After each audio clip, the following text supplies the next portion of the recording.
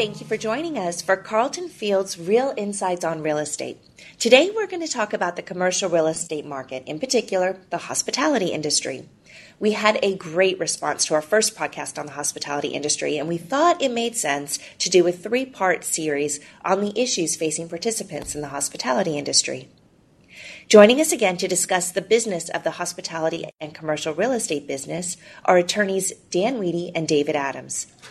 Dan counsels clients on a wide range of hospitality-related issues, including various mixed-use and joint venture projects. Dan has extensive experience in representing hotel brands, owners, developers, lenders, and managers in all aspects of hotel ownership, management, and financing, and is currently president of the Atlanta Hospitality Alliance. David Adams represents national, regional, and community banks in a host of regulatory and financial matters. He has extensive experience in the areas of the regulation of financial institutions, acquisition and sale of business entities, and the financing of various transactions. David has sold several hotels during his career and financed multiple properties through both government-guaranteed and non-government guaranteed financing. Both David and Dan have been published extensively, including legal and non-legal publications on the commercial real estate market. Dan and David, welcome. Hi, thanks, Christina. This is David Adams. This is our second of a 3-part series on the business and legal issues that arise in developing and owning hotels. In our first podcast, which we called Hotels 101, we discussed the basic legal and business issues that are unique to developing and owning hotels, including the impact of the brand in creating and maintaining value of the hotel, the roles of various agreements and hotel deals, specifically the management agreement, franchise agreement, and loan agreement, and finally we discussed the basic metrics used to evaluate the financial performance of a hotel.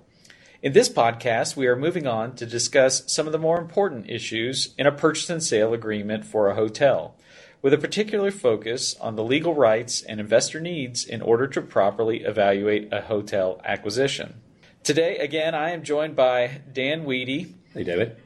As you learned in previous podcasts, Dan is extremely active in the hotel and hospitality industry and is a past president and current board member of the Atlanta Hospitality Alliance. Thanks again for joining us, Dan. Well, thank you, David. Let's start off. First of all, why is a purchase and sale agreement for the acquisition of a hotel so different than normal contracts to purchase other property types? That's a great question, one that I get a lot. Hotels are different from other property classes in 3 or 4 key ways. First, as an investment, they're really hybrids between a real estate project and an operating business. Second, revenue from a hotel comes in daily, not monthly. Third, hotels are much more service and labor intensive than other property classes. And fourth, the importance of the brand or the flag to the value of the real estate is much more important in hotels than other classes of real estate. These differences in how you verify or perform due diligence on them are what makes a hotel contract different. Well, let's start right there with due diligence. What are some of the due diligence methods that you would advise a buyer to perform or verify in a purchase contract to properly evaluate a potential hotel? Sure. Due diligence is simply making sure you get what you think you're going to get. And it's accomplished with some or all of the following: representations and warranties from the seller, your physical inspection of the property, inspecting and reviewing the hotel's books and records, and various conditions to closing that are negotiated in the contract. That's a great list. Let's just start with number 1 that you mentioned, representations and warranties. What are some of the typical reps and warranties that a purchaser would want to have in its purchase and sale agreement? Well, I'm not sure that there's such thing as a typical rep and warranty, but there are ones that you would commonly see and are commonly negotiated. So a seller is going to want to limit its representations in general to only those matters that it thinks the buyer cannot reasonably ascertain for themselves. Sellers will typically want to limit and qualify the reps that they do give to materiality, their actual knowledge, usually time duration, and typically cap the damages that can result from any untrue representations. Buyers will push for broad and comprehensive representations and warranties, even if they plan to perform full due diligence on the hotel themselves. The basic representations and warranties should define the types of property, such as real property, personal property, and the intellectual property that's being sold, with assurances from the seller that, to their knowledge, the seller owns those rights and can convey them free of monetary encumbrances and other liens. The buyer will also want to see representations and warranties and schedules of the various material leases, service contracts, and the licenses that will affect the hotel. Now, as we discussed in our last podcast, two of the most critical documents that affect the value and operations of a hotel are the franchise agreement and the management agreement.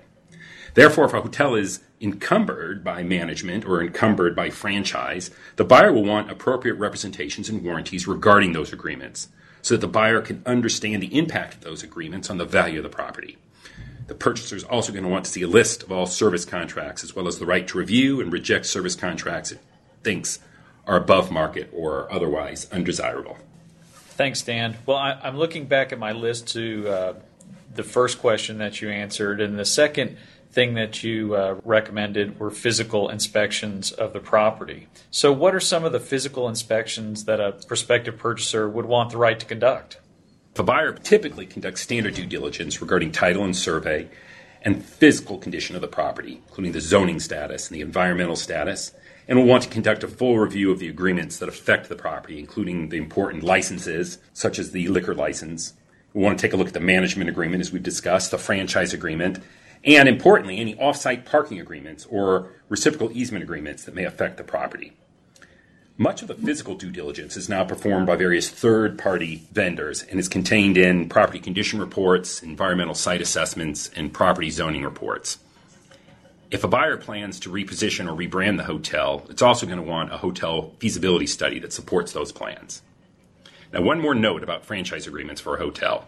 Franchise agreements are personal to the owner and cannot be typically assigned to a buyer.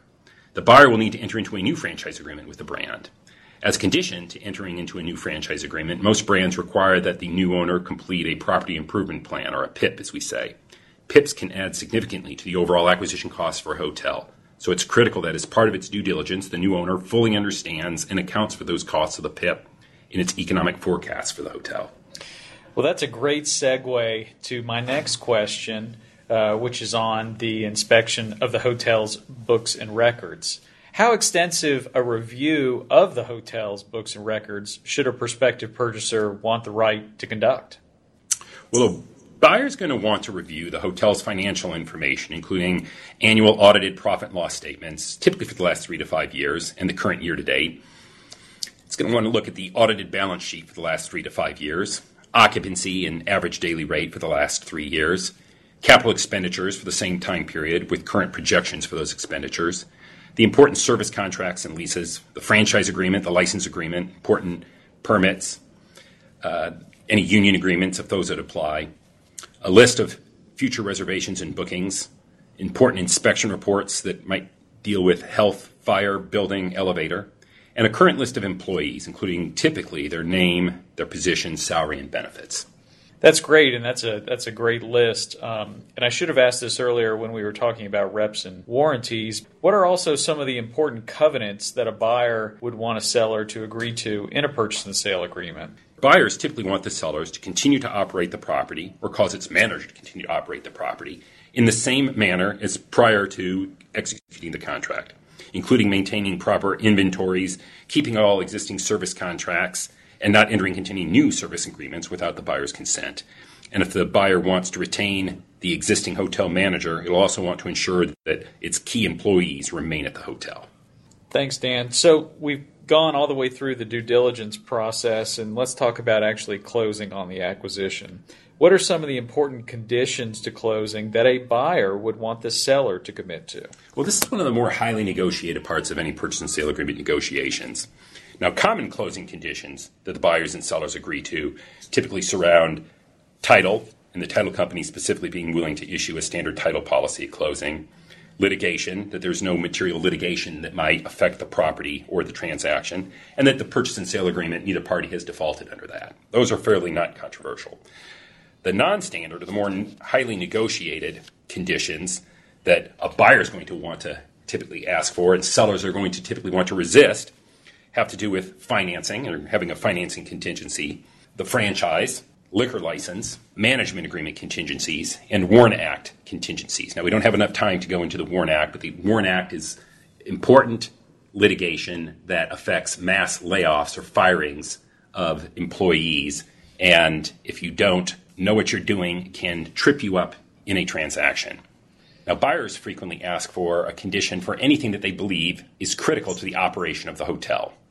And of course, as I said before, sellers resist these conditions to closing and want to ensure that the buyer is using their best efforts to obtain everything we just talked about, its financing, its franchising, the liquor license, that they gets all of this in a timely manner. Now, that's all that I have for this brief overview of hotel purchase and sale agreements. Now, while the issues we discussed today are common to most hotel deals, the ultimate resolution is as varied as the properties themselves. Finally, I will say, keep in mind that understanding the motivations of the other party is very important in any transaction. If you want to get what you want, you need to understand what the other party wants. Frequently, both parties can get what they want and need if they just take the time to understand the other party. That's what we call your classic win-win situation, and that's what we shoot for. David, thanks for your time today. Christina, thanks for your time. Thanks again for listening. You've been listening to Carlton Fields podcast series with Dan Weedy and David Adams. To learn more about our commercial real estate and finance group, visit carltonfields.com/real estate. This podcast is intended for general information and educational purposes only and should not be relied on as if it were advice about a particular fact situation. The distribution of this podcast is not intended to create, and receipt of it does not constitute, an attorney-client relationship with Carlton Fields. Thanks for listening.